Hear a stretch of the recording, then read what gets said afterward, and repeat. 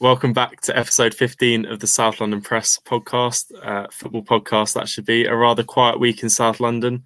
No managerial sackings and wins for 3 of our 4 clubs in their recent outings.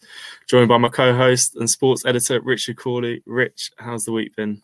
Yeah, it's been good, Ed. Like you say, we've had a few positive results, which we probably, as reflects the amount of managerial changes we've had, hasn't always been the case this season. So yeah, that's been good in that regard. So yeah, we're fit, we're firing, and we're ready for another pod.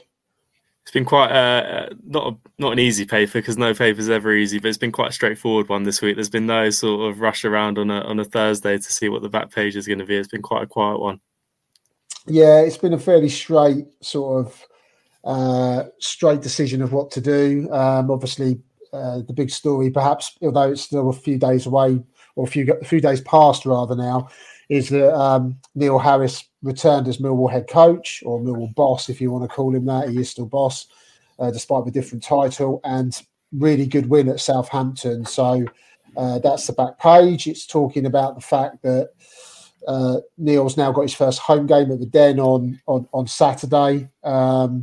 So that's, again, a notable moment for him. He's said in the paper he's going to have his wife, his kids, and sort of his mum and sister will be at the game. They've always been at his matches as a player as well. So, yeah, that's going to be an interesting one. So that's the back page. There was a plug on the free version for Bits Inside, which was Czech Decore's new contract, which I'm sure we'll touch on in a little bit. And obviously Nathan Jones getting a first win as Charlton manager at Derby County. Really good second half performance there by Charlton, and a first win in 17 League One games. To say that was badly needed is an understatement. Yeah, we're gonna start with Charlton, actually. A heroic turnaround. They were 1-0 down, come back to claim a 2-1 win in the second half against automatic promotion chasing Derby. As you mentioned, first league win in 17 and the first 3 points of the Nathan Jones era. You watched the game, Rich. How exactly did they do it? Yeah, I thought they were... I didn't think they were... Nathan Jones afterwards was quite critical of their first half performance, and the indications, I think he sort of intimated it himself. I think he got properly stuck into the players at half time.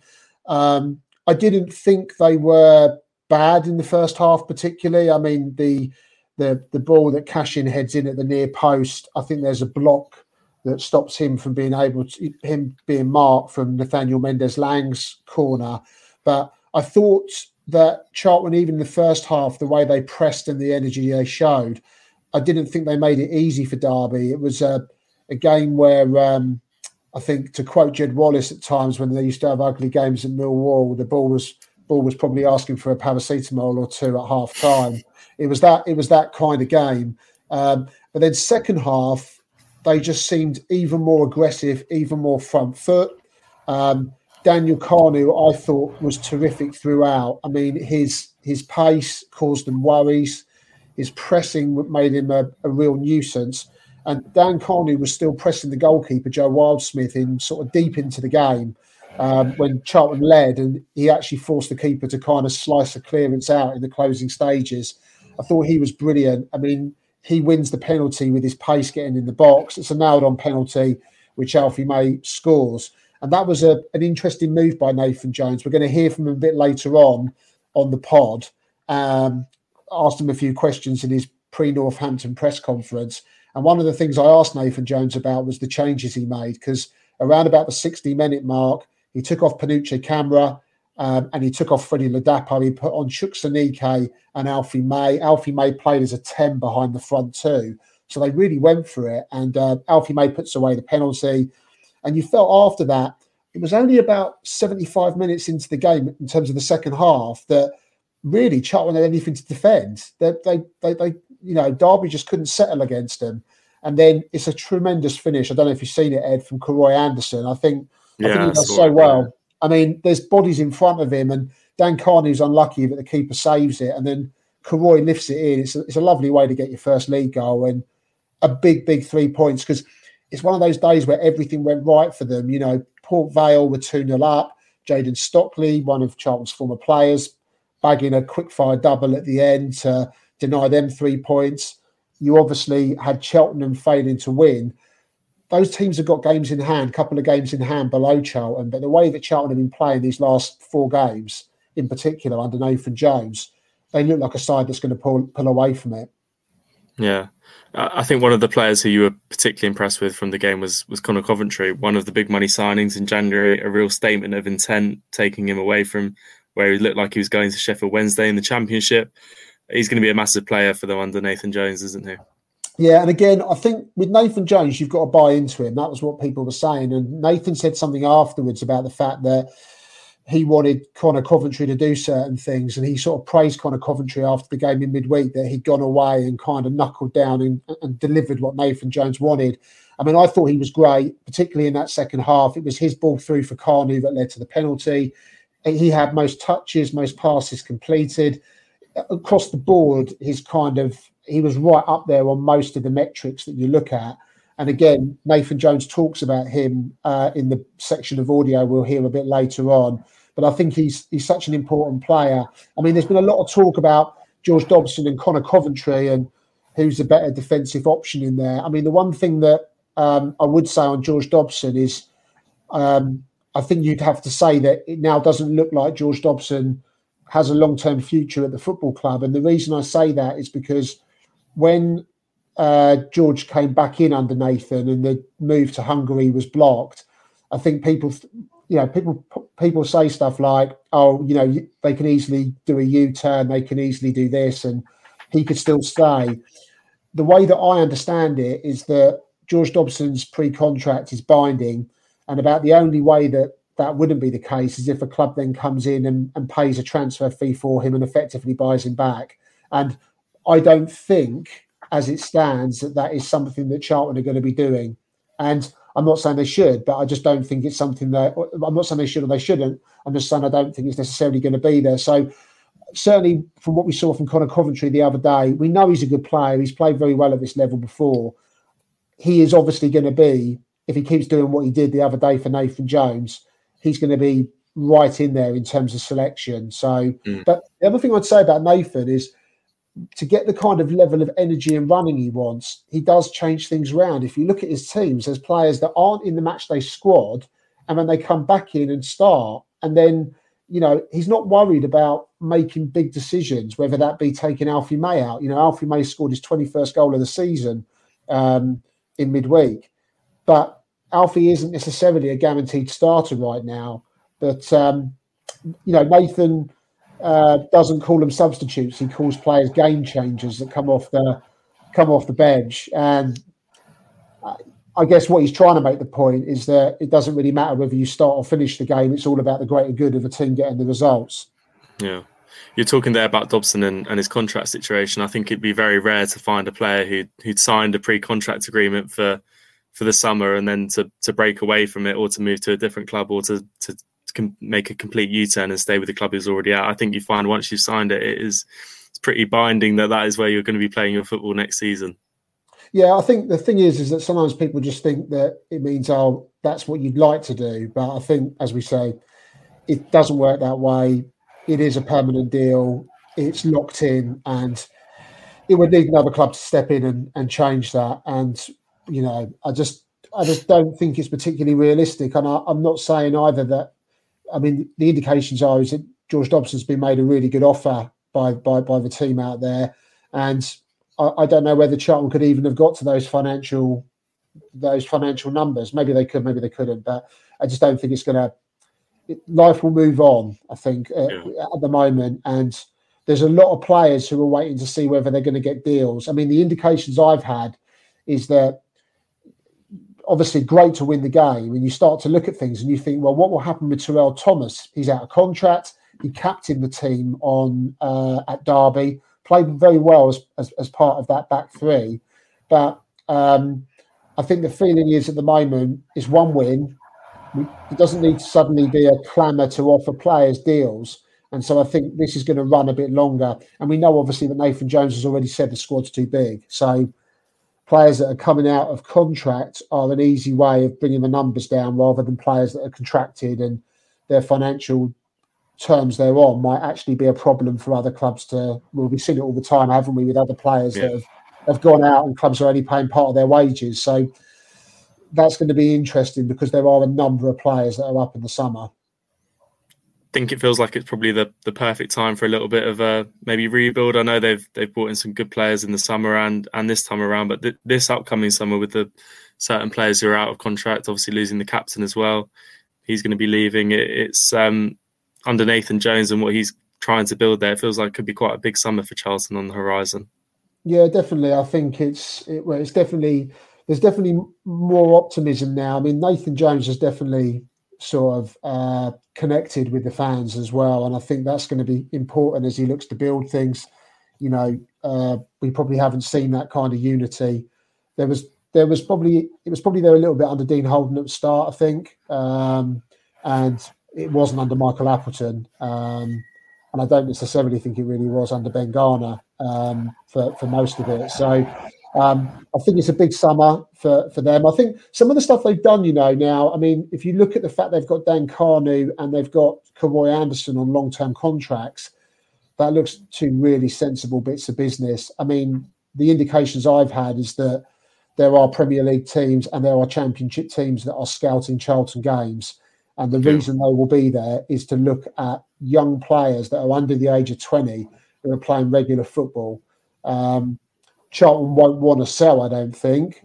And again, I'm not saying they will sell, but eventually there comes a point sometimes when these kind of things come to a head if a club comes in with what is very good money. But I mean, I for one would say that both of those players, I would imagine, will look at it, will have seen what Nathan Jones has done at Luton, where he took them through the divisions. And I think that there's a good chance if you stick with Charlton under Nathan Jones, you could be going somewhere pretty special anyway. So I'd like to think that any of those young players would definitely stay next year. If they got promoted, then obviously they're in the Championship. If buts and maybes, but they're suddenly closer. So I don't think there's any need to do anything at the moment, that's for sure. Right. Talking there when you're talking about the fact that teams are coming to watch Charlton because these youngsters are getting regular minutes. I think Palace's recruitment strategy in the academy, when they're signing these players for a couple $100,000 like Adlan Nascimento, is that managers whose jobs are on the line often aren't going to put players in who are youngsters unless they absolutely trust them and think they can do the job. So maybe teams in the Premier League come and take a punt on them. But with the likes of Carnew and Addison, they seem to be really thriving under Nathan Jones. Yeah, definitely. I mean, I think Karoy Anderson in particular, well, both players. I mean, Dan Carnew was out at Southend, got recalled because of the amount of injuries they had, and Karoy, I think we were talking at one stage back in January, wondering whether Karoy and Nathan Asimwe would both maybe go out on loan somewhere. So It goes to show the way that Nathan Jones has liked what they. I think the word that comes back on Dan Carnew and Karoy is that they're both really good young men who want to listen and learn. And I think, like we said before, if you want to buy into what Nathan Jones does, he'll obviously trust you, and that's exactly what he's done with both of them. Yeah, we've had a couple of questions this week. Rich Lou CAFC, apologies, wants to know how Dobson fits into this system now with how well Connor Coventry did the other night, especially with the back five. There's only room for one real CDM. I suppose that applies to Panucci, Camera, and Terry Taylor as well when he comes back, and more. So it's quite a congested area of the pitch for Charlton. Yeah, they're probably a little bit overstocked in that area really at the moment. I mean, in terms of Dobson and Coventry, I think with the amount of games they've got, they play Saturday, they play at Cheltenham. They are sort of beginning to the fixture intensity is there, and I think what you'll find is that George Dobson will get game time anyway. Perhaps Connor Coventry won't be starting all the time, so I think that will mix around a bit. I mean, Terry Taylor's not really been back in it, so whether he needs to do a bit more to force his way in. Panuccia Camera can play slightly further advanced, so he's an option slightly further up the pitch. You know, he can play as the most advanced of the midfielders. So I think that probably gives him more scope to feature. But definitely they've got a few options there to play with. I mean, George Dobson, another reason why he potentially might not have been involved the other day was that he's on 9 yellow cards. Obviously, Lloyd Jones got a 10th yellow card on Saturday against Portsmouth, so he's now serving a 2-game ban. So I wonder whether they wanted to make sure that there wasn't a crossover of another player being out for a couple of games. So if George Dobson does come back into the fold on Saturday, but after that game, Lloyd Jones is back available. I know they don't play same position at all, but it just means you're not losing another one of your senior men or senior players. So I think George Dobson will still get minutes, like definitely between now and the end of the season. Yeah, Lou's also asked about Harry Isted and him becoming the number one under Nathan Jones. He wonders whether Maynard Brewer might get a chance to regain that spot at some stage of the season, or is it firmly Isted's spot to lose now? I think it's probably Isted's spot to lose. I mean, obviously, it's difficult to work out whether with some of the sort of criticisms of Ashley Maynard Brewer, it's difficult to know whether that was probably sort of before Nathan Jones came in. And so I think the fact that Nathan Jones went with Isted, I think he said when I asked him about it at one stage that it was just that he knows Harry Isted from Luton and that was the reason he made the change. But, I mean, I don't think when we talk about rotation, goalkeeper's the only area I don't think they will look to rotate too much. And so I think if they keep being defensively solid, and I thought they were defensively very good in the second half at Derby. I don't really sort of see that would change. So you probably would think that Isted's got the gloves and will be in goal, unless he suddenly has a drop off in form.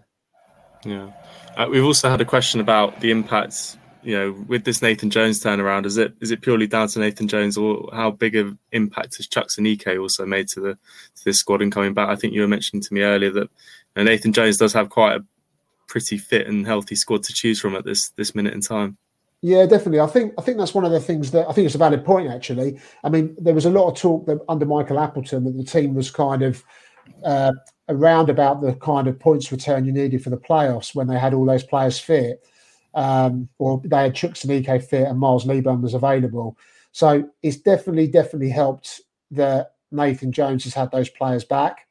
But I would also say that the way that he has got them playing, I mentioned in my match report, they're just horrible to play against. You can't. Yeah. It reminds me of his Luton teams. Like, you used to watch his Luton teams and opposition, the way they set up, they just, if you're playing Luton or you're playing Charlton, it looks very similar under Nathan Jones in the sense that you don't really get any measure of control in the game. It's frantic when you're in possession, and then Charlton, when they get the ball, will look to kind of hit you, and that can be quite direct at times. But it's really, really good tactics. So I do think it's undoubtedly helped Nathan Jones that he's had the January window signings available to him.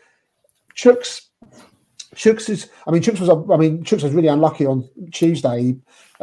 Corner came in. I'm not sure if Gillespie got the flick on it. It was a Derby head, but Chuks from close range, his header comes back off the post and he almost scores with literally his first touch. So having him available is massive. But I'd also add in that the impact the young lads have given, like Karoy and Dan Carnu, has been really big as well. And you'd question whether, particularly say Dan Carnu as an example, I'm not necessarily sure that Michael Appleton would have got the same amount out of him. Yeah. Northampton on Saturday, tomorrow, when you're listening to the pod. A massive game, again, obviously with Reading's point deduction that allowed Charlton to jump above them in the League One table. They can put some real sort of touching distance between themselves and that bottom four, couldn't they, this weekend?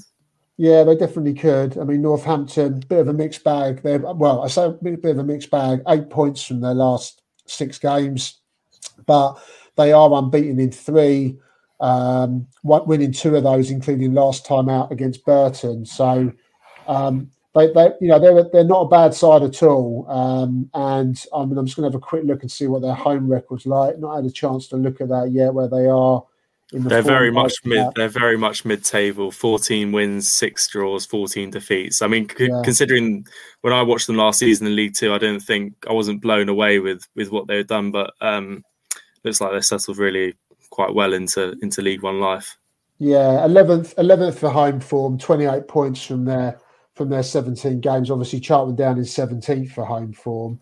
But I mean, the thing as well is it's going to give them a massive boost, Charlton. They hadn't actually. We talk about the fact they hadn't won a game in 16 matches.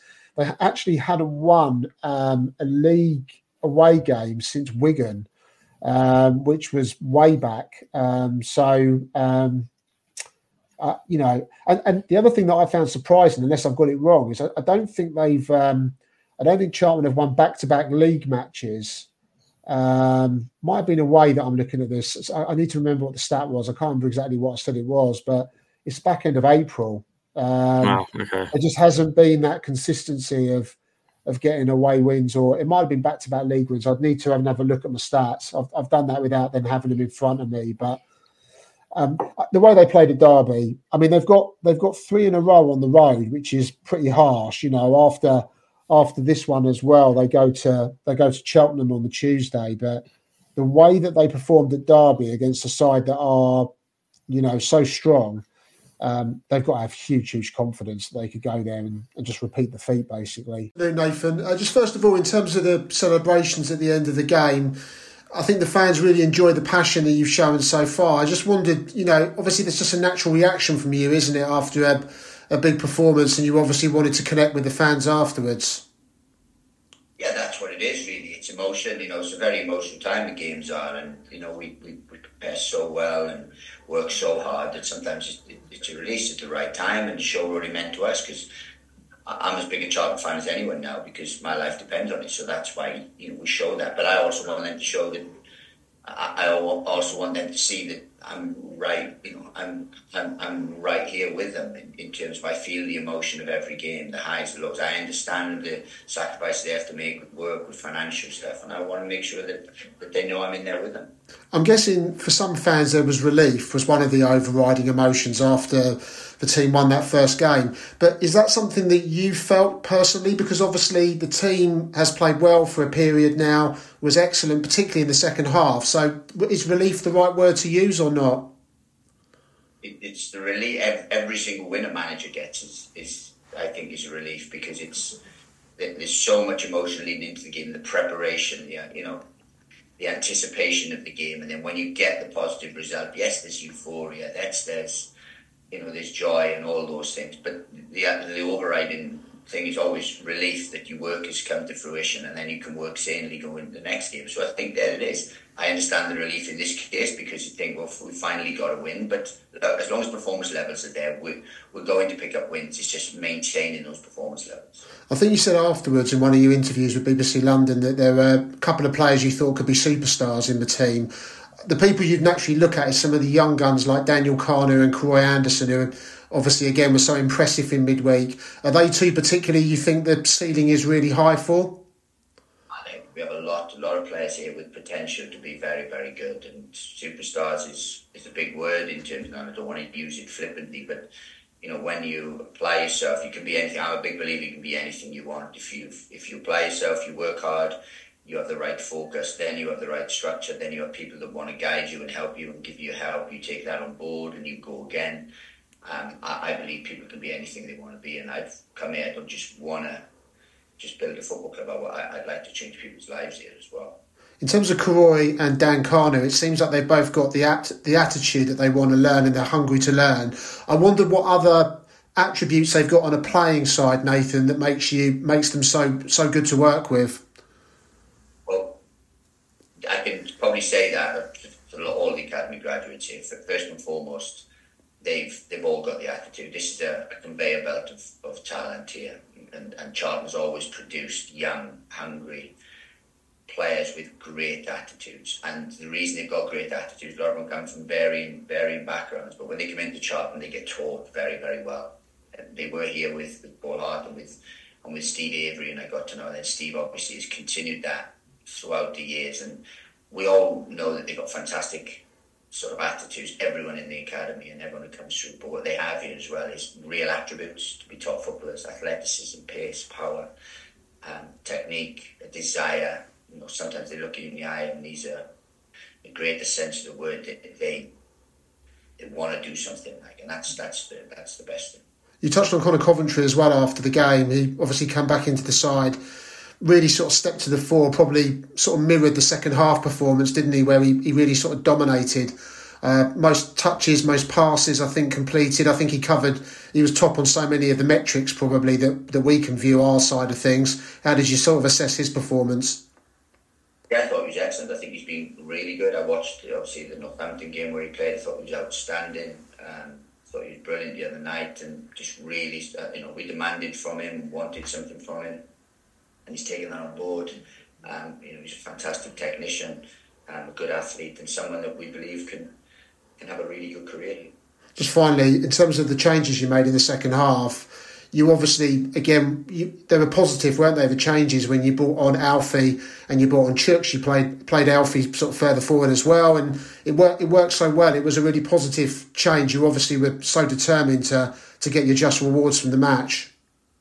Well, I think we'll always go out to win games, and we'll always make positive changes. And some will be necessary, but some will be premeditated to give us impetus, because we don't call them subs, we call them game changers. So we'll want people to come on and change the game, take the game away from opposition, get the game back, or give us that impetus to go on and win a game. And that's why we use them. So everyone has their role to play. Yeah, we have 11 that start, but those who know they're on the bench know they have a role to play. They're not substitutes, so they're not starting. Their role is to come on and to give us another little turbo boost, if you like. And that's what they do. And yeah, we like being positive. If you look at the bench, there's not many. We obviously have to put defenders on the benches to cover all bases, but it's a positive bench, and it's just sad there's only 7 on the bench, because I think the top 2 levels there's 9, and that gives you even more opportunity to be positive. So that's the only downside. Welcome back to part 2 of the South London Press Football Pod, and we're going to talk about Crystal Palace. We'll start, first of all, with a bit of news this week that Cheick Doucouré has signed a new contract. And it's something that, although when it broke, literally nobody had reported it was actually about to be confirmed, it was something that you touched on, Ed, I think it was January time, wasn't it, that you had a story saying that the club were set to open talks with Cheick Doucouré about a new deal? Yeah, so I think it was 12th of January, something along those lines, when we first reported it. We had it on the back page. Palace were going to offer Cheick Doucouré an improved deal due to the fact that there was serious interest from Liverpool in the summer. They obviously signed Endo, but also wanted Moises Caicedo, who ended up at Chelsea. So the CDM market was quite hotly contested in the summer. Cheick Doucouré had a wonderful first campaign with Crystal Palace. Fitted really well into the Premier League, solid week in, week out. There was a bit under Patrick Vieira where it looked like he was being forced to do the job of 2 players, and maybe at times was overrun slightly. But as soon as Roy Hodgson came in, he was bossing games in the midfield and looked like a £70 million player. And I think that was what we reported was the asking price that Crystal Palace slapped on Cheick Doucouré when Liverpool made their initial inquiry. Nothing came of it. He stayed a Crystal Palace player, started the season, and then suffered that really cruel Achilles injury in the 2-1 defeat at Luton that sort of set the wheels in motion for what turned out to be a sort of disastrous run for Roy Hodgson and Crystal Palace to take them where they are now under Oliver Glasner. But the deal for everyone involved makes sense. Cheick Doucouré won't be going anywhere in the summer due to the fact it's really unlikely he plays another game of football for Crystal Palace this season. He's obviously targeting a return before the end of the campaign, but to suffer that magnitude of Achilles tendon injury and then to try and come back to playing football is a really tough ask. So, and Palace have obviously filled the void in midfield with Adam Wharton and Jefferson Lerma. So I think the best course of action would be to let him run the rest of the season to try and get back to full fitness and then hit the ground running at the start of next campaign. You'd like to assume there's probably a release clause in there, given the fact there's been interest from big teams. We can't say that for certain, but with the likes of Eze and Elise, there are release clauses. So it fits the mould of what Crystal Palace are doing, and that's what Palace are going to have to do this summer. They're going to have to sell one or two of their big money assets to fund a rebuild under Oliver Glasner. But in terms of Doucouré, he was a huge miss when he suffered that injury. Hodgson mentioned it a few times that he was the one who sort of knitted the play all together, whether he was sitting in front of the back four or joining in with the attack. Palace have solved that a little bit with Adam Wharton, but when Doucouré does come back, to have a midfield three of Jefferson, Lerma, Doucouré and Wharton is quite a mouth-watering prospect. So great news for the football club, great news for Doucouré, and as soon as he gets back to full fitness and can be a part of this team, it's going to really help push it on. This is probably quite a tricky question to answer, but I wondered if you had a thought on who you thought was most likely would potentially leave this summer out of like Elise, Eze, Gay. I mean, I guess the difficulty with trying to judge that is it's club dependent, isn't it, on who actually comes in for players? Yeah. The most obvious one is Mark Gahey.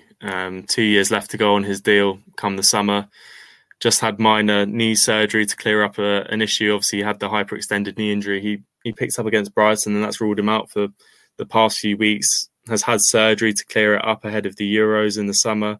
An England international, a world-class centre-back at Premier League level. Palace need to cash in on some of them, because if they really want to attack this model and try and be like a Brighton and push into the Europa League spots, then they need to create a turnover of players to start trying to build and implement into this squad. I think Gahey and possibly Eze are the two you're looking at and saying those two will be the two to depart, if any. Eze obviously reaching that sort of age now, 25. I think he is 26, maybe. I think potentially 25, but I need to double check that where you're looking at it. I think they're probably ready for the next steps in their career.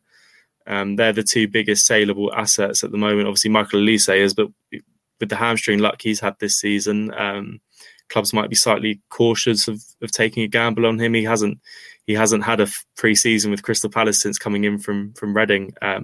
When he is fit and available, I'd say the best youngster in the Premier League. I know he's 22, but 9 goal contributions in 10 games in a Roy Hodgson team that really struggled to create just tells you how good he is now. So in the summer, Palace will have to sell 2 or 3, and I think it will be Eze and Gahey the ones who do depart. In terms of team use ahead of Spurs, we're talking before Oliver Glasner's press conference on Friday, which would be too late to record after, basically. But what are we kind of expecting to be hearing about options for the game at Tottenham? I don't think the squad's going to be hugely different. I'd expect it to be the same 11 that's taken to the past 2 games. Played really well up at Everton, a tough game given the circumstances. Glasner obviously watched on from the stands, and then in the game against Burnley, a real professional second half performance against 10 men sort of blew them away. I can't imagine that Eze comes straight back into the starting lineup. I think you saw last time he returned from an injury, the hamstring injury he suffered. It was actually what was it exactly that he had last time out when he picked up against Luton? Yeah, can't remember exactly what muscle. Anyway, it was. It was something he had, and last time he came back, the game against Brighton, he gave away a sloppy clearance that led to their equaliser, and then the following game against Chelsea, gave away a penalty. He wasn't quite at his 100% best, so it wouldn't surprise me if having Eberechi Eze off the bench would be Oliver Glasner's sort of tactical approach to the game at Spurs. Palace obviously haven't won there in the Premier League era, so it's going to be a really difficult task against a side who are slightly fallen off the boil in recent weeks, but still boast a world-class plethora of options. Will Hughes isn't a million miles away. I think he's been training slightly this week, but whether he's going to be fit and available for Saturday, not too sure. But apart from that, obviously we reported today that Jezran Raksaki is going to be out for 6 to 8 weeks, but that was one anyway that who wasn't going to be an option. So I can't think of too many players returning apart from Eze. Same back 3. Don't think the goalkeeper decision is yet fallen upon Glasner to make a choice whether he goes with Henderson or Johnson. I think Johnson will stay first choice for now, and possession will be 9/10 of the law. So, yeah, I can't think there's going to be too much change going into Saturday. Now, looking at the Burnley game, this was, the first chance to see a team under Oliver Glasner. Shout out, first of all, to my boy Daniel Munoz, 7 points in FPL for me. Played the 90 minutes, clean sheet, 4 points as well. So that's 2 + 4 = 6. And he also got a bonus point. So 0.1% owned in the game now. And I think there were actually some people that had him, but out of 11 million players, I went rogue and it paid off. But obviously that's not the big talking point, I guess. Although moving forward, Munoz, particularly when you've got your other players back, he could be a pretty good offensive outlet for you guys, couldn't he?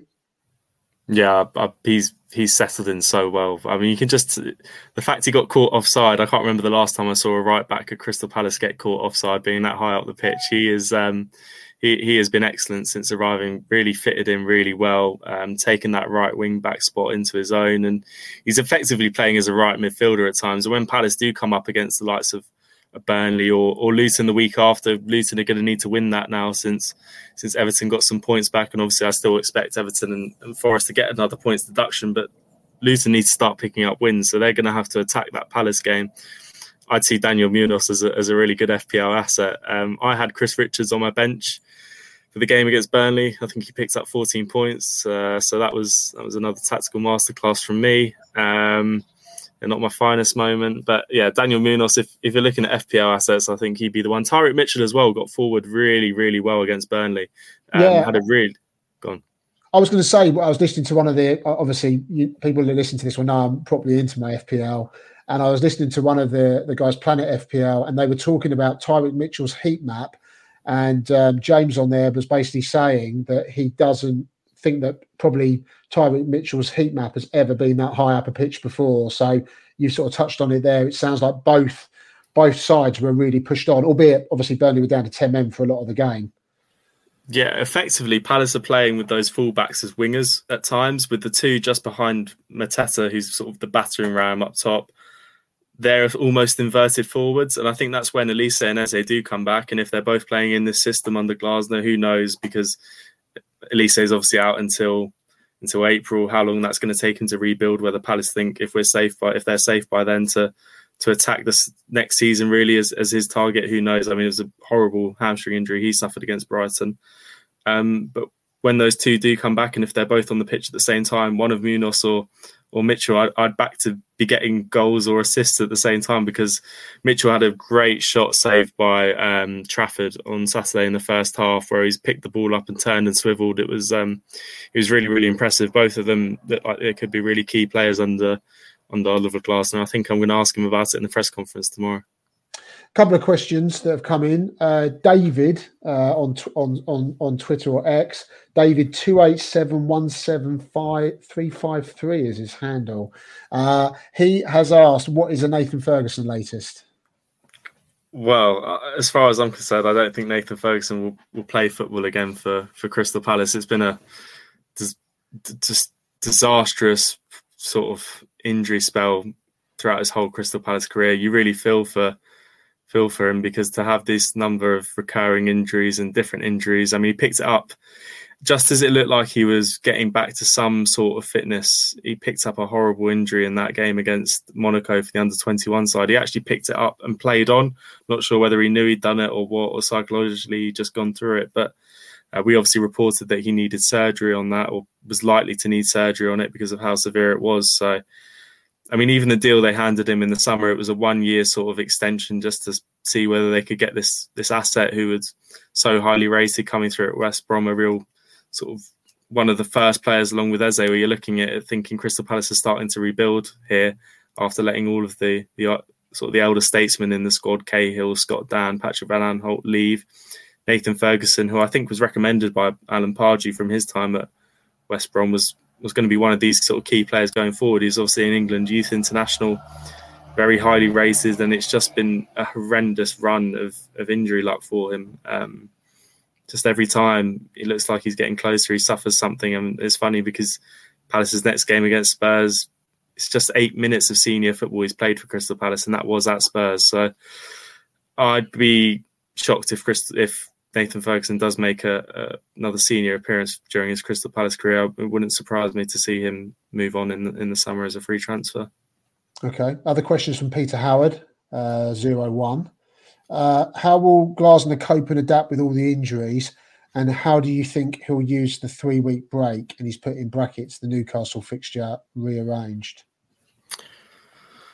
Well, in terms of how he copes, I think it's going to be very much the same for now. The starting 11 up against Everton and against Burnley at home haven't done anything to show that they don't deserve to start the continuous sort of games coming up, especially these two crucial ones. If Palace get a result against Spurs, whether that's a draw and then beat Luton, I think that's them pretty much safe in the Premier League. So these two games are really crucial. In terms of that 3-week break, I think you've already seen in the game against Burnley that he started to implement little changes, whether that's from set pieces. The first set piece was a short corner routine that landed at the feet of Jefferson Lerma that he just put over the crossbar. But even the attacking subs early on, Palace were at 0-0 when he brought on Matheus França and Ahamada. He really went for it. França is raw, but there's some really good raw ingredients there for him to build upon for next season. I think slightly strange decision not to lay the ball off when he was attacking in the penalty area, but luckily for him he went down under pressure and Mateta picked up the football actually, and França tried to not fight him literally, but fight him to take the penalty, but Mateta pulled rank and it was his anyway because he took the previous one and scored. So that there are ways to get around this injury crisis. França and Ahamada are going to be key to that. It's a shame for Rak-Saki, another hamstring injury he picked up, because I think he would have got serious minutes in the Premier League this season with how unlucky Palace have been with Eze and Elise. You saw on Saturday, I think Glasner's going to face the same problem that Hodgson faced against the likes of Spurs. And when Palace do play these teams who aren't sort of banged to rights already like Burnley are, the squad depth isn't there. He had to call upon 4 academy players to fill his bench, with Luke Plange, Caden Rodney, David Ozo and Franco Umer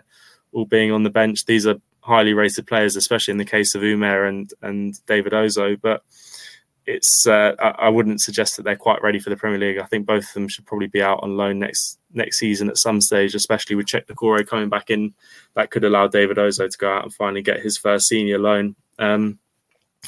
What else would I expect him to work on in the 3-week break? Maybe something to do with the wing backs and how he really wants them to get implemented. They're obviously going to be key to this system, as we've already mentioned. So to work on Tyreek Mitchell's more attacking prowess could be really important for that 3-week break. I'm Zian Fleming, and you're listening to the South London Press Football Podcast. Welcome back to part 3 of the South London Press Football Pods. We're going to move on to Millwall. Rich, you were at St Mary's on Saturday. Brilliant 2-1 away win in Neil Harris's first game back in charge of the football club. What did you make of it?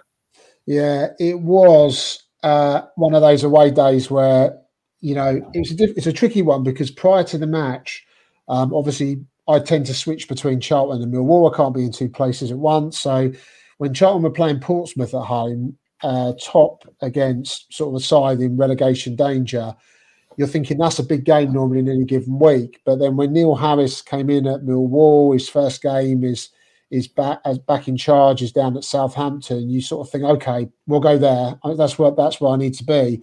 And you obviously then hope that the result kind of works, that you haven't, because obviously if a team loses, then things are a bit more down. It means that the stuff you're writing for the website probably doesn't get read as much, and it's just not as good a story, really. So it all worked out beautifully. It was a really, at times, gritty performance by Millwall.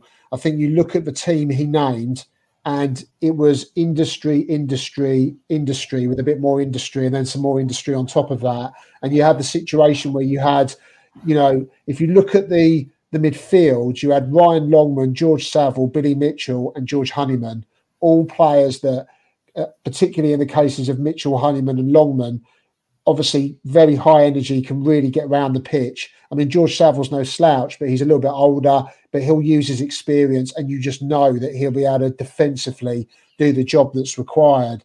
And it was a game that, looking at it, actually, Southampton had 6 big chances in the game to Millwall's 1. But Millwall, I thought, defended so well. the effort levels were massively increased. Now, whether that was just because of the selection that Neil Harris made compared to maybe what Joe Edwards would have done, that could be part of it. But it really seemed like the players had kind of bought into Neil Harris's appointment.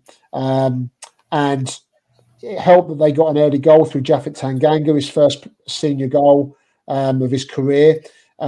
Shay Adams, it's not a great goal that Millwall can see, but almost instantly Zian Fleming converts from the penalty spot and they win the game. But looking at it, touches in the opposition box, Southampton had 42, Millwall had 9. There were some moments where they had to defend well, and Mati Sarkic as well made a very good save late on from Adam Armstrong as well, which, it really was good down low to his right to sort of scoop the ball away. It was a really good performance without necessarily being all about what they did offensively. But I think a word on the fans as well, about 2,800 there. They were absolutely pumped up for it from the word go. And there was a monk chant in the second half that went on probably for a couple of minutes at least. And the scenes at the end were great. George Saville pushed Neil Harris forward because he wanted him to get his own moment with the fans after the game. And then Chopper quite quickly was kind of pointing back at the players and saying they're the ones that deserve the credit because they got the result. So big win, vital as well when you look at the other results because they didn't go Millwall's way at the weekend either, largely. Yeah. You spoke there about Sarkic. What was Russell Martin's problem with the goalkeeper in particular where he refused the handshake? Was that due to time wasting or was it just due to the fact of the incredible save? I don't know, actually. I mean, when I tried to click on the story that the local Southampton press had done, it said you had to be registered to read it. And I was quite lazy. I'm quite lazy. If you want me to register for something, I'm not going to be interested in that. So no. I don't know what he'd done to irk Russell Martin. I mean, Russell Martin's comments post-match, I think some of the Millwall fans were quick to respond when I posted up his post-match comments about we dominated the game and all of this kind of stuff. I mean, obviously, the situation for Martin now is he's probably feeling a bit of pressure. That was back-to-back, I think, league defeats for Southampton. It looks quite costly in the automatic promotion chase. He wasn't in the best of moods when he came in after the game. So, in terms of what he did, I don't know. I mean, Millwall did run down the clock. I can't remember how many minutes. I think I said it was. I think it was 8 minutes stoppage time or something at the end of the game. It's infuriating when you're the home team and it's not your team that's winning, but it's all part and parcel of it. I mean, you look at the options that Southampton had to bring off the bench, and they had some really good players to bring on. I thought, the change as well to Tom Bradshaw in the second half to try and have a bit more legs up front and kind of just chase stuff. But it was such a good defensive performance. Japhet Tanganga, I think 14 clearances in the game, the most of any player, including there was, I think, at least one goal line clearance he made. He got booked, he scored a goal, he got injured, he got hurt after he got a whack from Bazunu as he met George Saville's free kick to loop it in. So he had a proper game at the weekend, Japhet Tanganga. Yeah. Schooling in the Championship after coming through in the Premier League. It's an interesting sort of turn of his career, isn't it? I wanted to ask you about Zian Fleming. I think that was his 10th Championship goal contribution of the season. What have you made of his second season overall? Because not as many goal contributions as there were last season, but still popping up with crucial moments for Millwall. Yeah, I think he's having a pretty good season. I'd said to him last week actually that he'd said he wasn't satisfied with his sort of return in terms of assists and goals. But when you look at Millwall, offensively, they haven't been particularly prolific. A lot of the time they've been in the Championship and they've been there now for an extended period of time. And I think with Zian, I think you look at his goal return and assists this season, it's not bad for a team that was struggling right down the wrong end of the table. But when I said that to him, he didn't put it that way. He said he likes a challenge and he always thinks he should be getting more. But again, at the weekend, it was a pressure penalty really to try and put away, and he did it very calmly. I just feel if Millwall could get him into more positions to hurt teams, I think he would undoubtedly have a better goal return. I mean, last season he had so many shots, and this season I don't know where he'd rate in the Championship, but he'll be well down that. He doesn't seem to get into be in the position to affect things as much. And that could change now, because one of the things that Neil Harris did at the weekend was he went back to a back four, predominantly under Chopper when he's been manager. There have been occasions he hasn't, but he does like, four at the back. And on Saturday, Zian Fleming was sort of a 10. He was behind the main striker. And I think that's where he's probably more likely to be able to get those moments to kind of affect it in the final third. So I think he can boost his numbers. But, last season was always going to be difficult for him to follow. I think it was 15 goals last season. That's a great first season. But, I mean, if you look at his assists and goals over his Millwall career so far, he's returning fairly regularly. So I still think he's doing a good job. Yeah. Mentioned how tight it is down the bottom of the Championship. I was just having a look now, and I think anywhere from Sheffield Wednesday in 23rd to Plymouth in 15th will be looking over their shoulder or looking up the table to see who they can try and catch at the moment. It is a real scrap down the bottom at the moment. Really crucial game in Neil Harris's first return back to the Den since taking over this Saturday. Yeah, I mean, the thing that's made it a bit more interesting is obviously QPR have picked up. Sheffield Wednesday looked like they were cut adrift, but they've had a good run of form. They're only 3 points off the drop zone. I mean, Stoke are now down there, and I think I didn't read it, but John Percy did some longer read in the Telegraph, I think, about the kind of decline of Stoke and it being something that's been it's been coming almost. So, I mean, Stoke are absolutely now, right in it, bottom three after the latest round of results. The thing that it'd be interesting to see how loud it is at the Den on Saturday. I think the last time Neil Harris managed there was a defeat to QPR as Millwall manager. The last time he managed there, defeat to QPR in September 2019. And the fans were singing his name before the game and after before, during, and after the game at Southampton. I think Neil will demand that they get behind the players, and they've got to get the home form right. They've got 6 home games left, and only Rotherham have taken fewer points than Millwall at home. It's just got to change. It's got to change because just a few wins there will make a huge amount of difference to them. And new start under Chopper. I just think like that kind of work rate and everything else, the hustle and bustle that he demands, I think it will be there again at the weekend. In terms of the paper this week, I spoke to Danny McNamara. You mentioned to me that you were particularly impressed with his performance at Southampton. What did he have to tell you? Yeah, I like Danny. I think that some of the fans, he has got some critics, but I think as a defender, he likes to defend. I thought early on he made a pretty robust challenge, like a bit of a sort of laying down a marker, and it got the fans kind of, got a reaction from the away support. They liked what they saw. He played on the left of the back four, which he hasn't played before. They was switched to that in the second half against Sheffield Wednesday.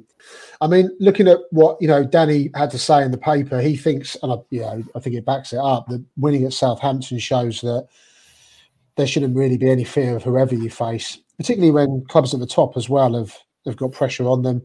I think there's suggestions over the weekend that Valerian Ismail is under pressure at Watford, that they're considering a change. So, again, I think that's got to play into Millwall's hands. But I thought Danny, he said to me that getting that win is just a little bit of weight off of the shoulders of the Millwall players.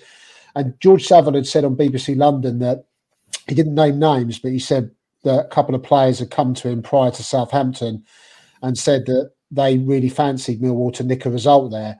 And funnily enough, when I said that to Danny McNamara, he said, I don't mind saying it was me and Billy Mitchell that had gone up to Sav independently of each other and said the same thing.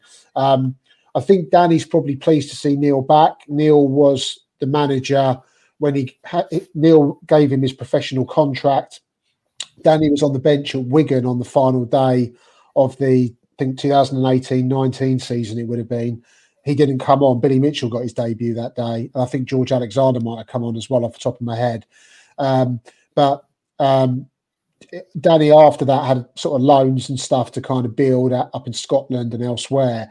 But I think he's pleased that Neil Harris is there. I did ask him about Joe Edwards, and he spoke well of Joe Edwards, but he said he didn't play as much as he would have liked under him. So you know what Neil Harris is going to want. He's going to want players that are blood and thunder and will give their all. And I think Danny will always do that, and that's why I like him as a player. I think I think sometimes he gets a bit of unfair criticism, and so he was in good spirits. I think the mood seems to be good. I mean, I think you're going to take me into a question at the moment. When we talk about mood being good, I think there's someone.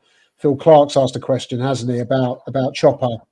He has. He wants to know the difference between the old Neil and the new Neil. If you've noticed one in the first week or so of him being back. Yeah, I think he asked in the Neil at the end of his first reign and this one, and I mean Neil was always fine to deal with. He's great to deal with. So I haven't really noticed any big difference. I think he's obviously come back with more coaching experience under his belt. He's dealt with more media up and down the country, including Cardiff, where there is a bit of a goldfish bowl element to it. But, I mean, Neil's been very relaxed since he's been back. But then I think I said to you before we started recording, you'd expect that because he's just come back to the club he loves as head coach. That's great for Neil. And it's been good for Millwall so far. And then he wins his first game at Southampton. So there hasn't been a negative step yet for Neil. And obviously he's not going to win every single game. But, I mean, media-wise, Neil is normally pretty good to deal with. I've never had any complaints. So I don't think there's really been a huge difference. I'm sure if I could exactly cast my mind back to when, before Neil left the Luton game in 2019, I'm sure perhaps you could probably tell there was a bit more pressure on his shoulders then. But he seems relaxed with it at the moment. I don't know. I think it's difficult to say. I don't know what you'd say, but the fact he inherited a team that looked like they were in trouble, whatever happens, he's probably got this season to kind of work it out, hasn't he? However it ends, and then the following season is where you judge him, because it's kind of a very short impact job this season. Yeah, when Roy Hodgson came back to Crystal Palace last season, if Roy Hodgson took Crystal Palace down in those final 10 games, it wouldn't have been through a lack of trying. I don't think it would have tarnished his sort of thought process between the Crystal Palace fans. Maybe say a bit different for what happened this season. I don't think his legacy has been quite handled the way it probably could have been, but that's by the by. I think, it's interesting, isn't it? Because he's what looks like it's clear from the outside is that Neil Harris has come in and immediately given the football club a lift. Obviously, winning helps in football. Collecting 3 points at a team looking at automatic promotion to the Premier League helps, but it's just that connection. I think it's a bit similar to the way you were talking about with Charlton and their previous managers. That having that Millwall connection, having that Charlton connection, having that Palace connection, instantly it just builds that bridge back up, doesn't it? Yeah, definitely. Yeah, 100%. I think top level managers sometimes, I think Premier League, I was thinking about this the other day, Premier League, you probably don't need it as much. You don't have that, do you? Like, as an example, Marco Silva, obviously Fulham fans sing about him being a genius, and after we win at Man United, he is. I mean, he's done tremendously. But I do think at Premier League level, you don't often tend to see clubs necessarily appoint managers that have got a history. It's probably something that predominantly, although it wasn't the case with Roy, he did have a connection with Crystal Palace. But you don't tend to see it so much in the Premier League, do you? It's more sort of Championship and League One, League Two. You see someone go in, and it is important. Undoubtedly, it's important. I'm Jake Cooper, and you're listening to the South London Press Football Podcast. Welcome back to part 4 of the South London Press Football Pod. Now on to AFC Wimbledon, and an AFC Wimbledon side that sort of the form is a bit of a worry now, isn't it, Ed? I'm just looking at it. A 1-0 defeat to Doncaster last time out. Not 1 in 4, 3 defeats, 3 of those without scoring a goal. All those defeats without scoring a goal. They're 19th in the form guide, 5 points from their last 6 matches. Yeah, it's not been a great February for AFC Wimbledon and Johnny Jackson. It was always going to be tough, always going to be a gelling period when you lose the best player in the league, arguably, in Ali Al-Hamadi. Josh Kelly's come in, and I think I mentioned on last week's pod, I really like what he does and what he offers to the team. He just needs that one to go in to really kickstart his career. But it looked like up at Doncaster on Saturday, the fans sort of turned a little bit again, singing "You don't know what you're doing" and stuff like that to the management staff. Don't think they were particularly enamoured with the substitutions either. I read Dave Hunt Jackson's takeaways. He went to the game, covered it for us. I think you mentioned in there that the fans weren't particularly happy about it. But it was always going to be really, really tough. I think with the likes of Josh Neufeld out, Jake Reeves was out for a period, the injury crisis as well. I mean, the fact that the club broke their club record to sign Joe Lewis from Stockport on a permanent deal, and Ryan Johnson had been excellent. Those two alongside each other formed a real base. And now they've lost them for a prolonged period. I don't think they're either a million miles away. I think the initial suggestion with both of them was that they'd be out for around a month. So you're looking at 2 to 3 weeks maybe in terms of getting them back up to full fitness. So they shouldn't be too far away.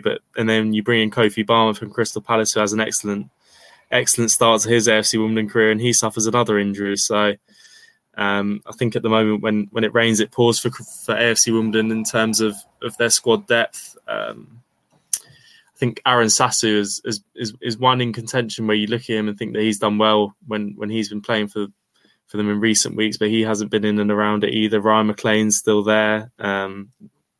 He was on loan at Kidderminster, but they have options, but it's just at the moment about finding a tune out of the squad at Johnny Jackson's disposal.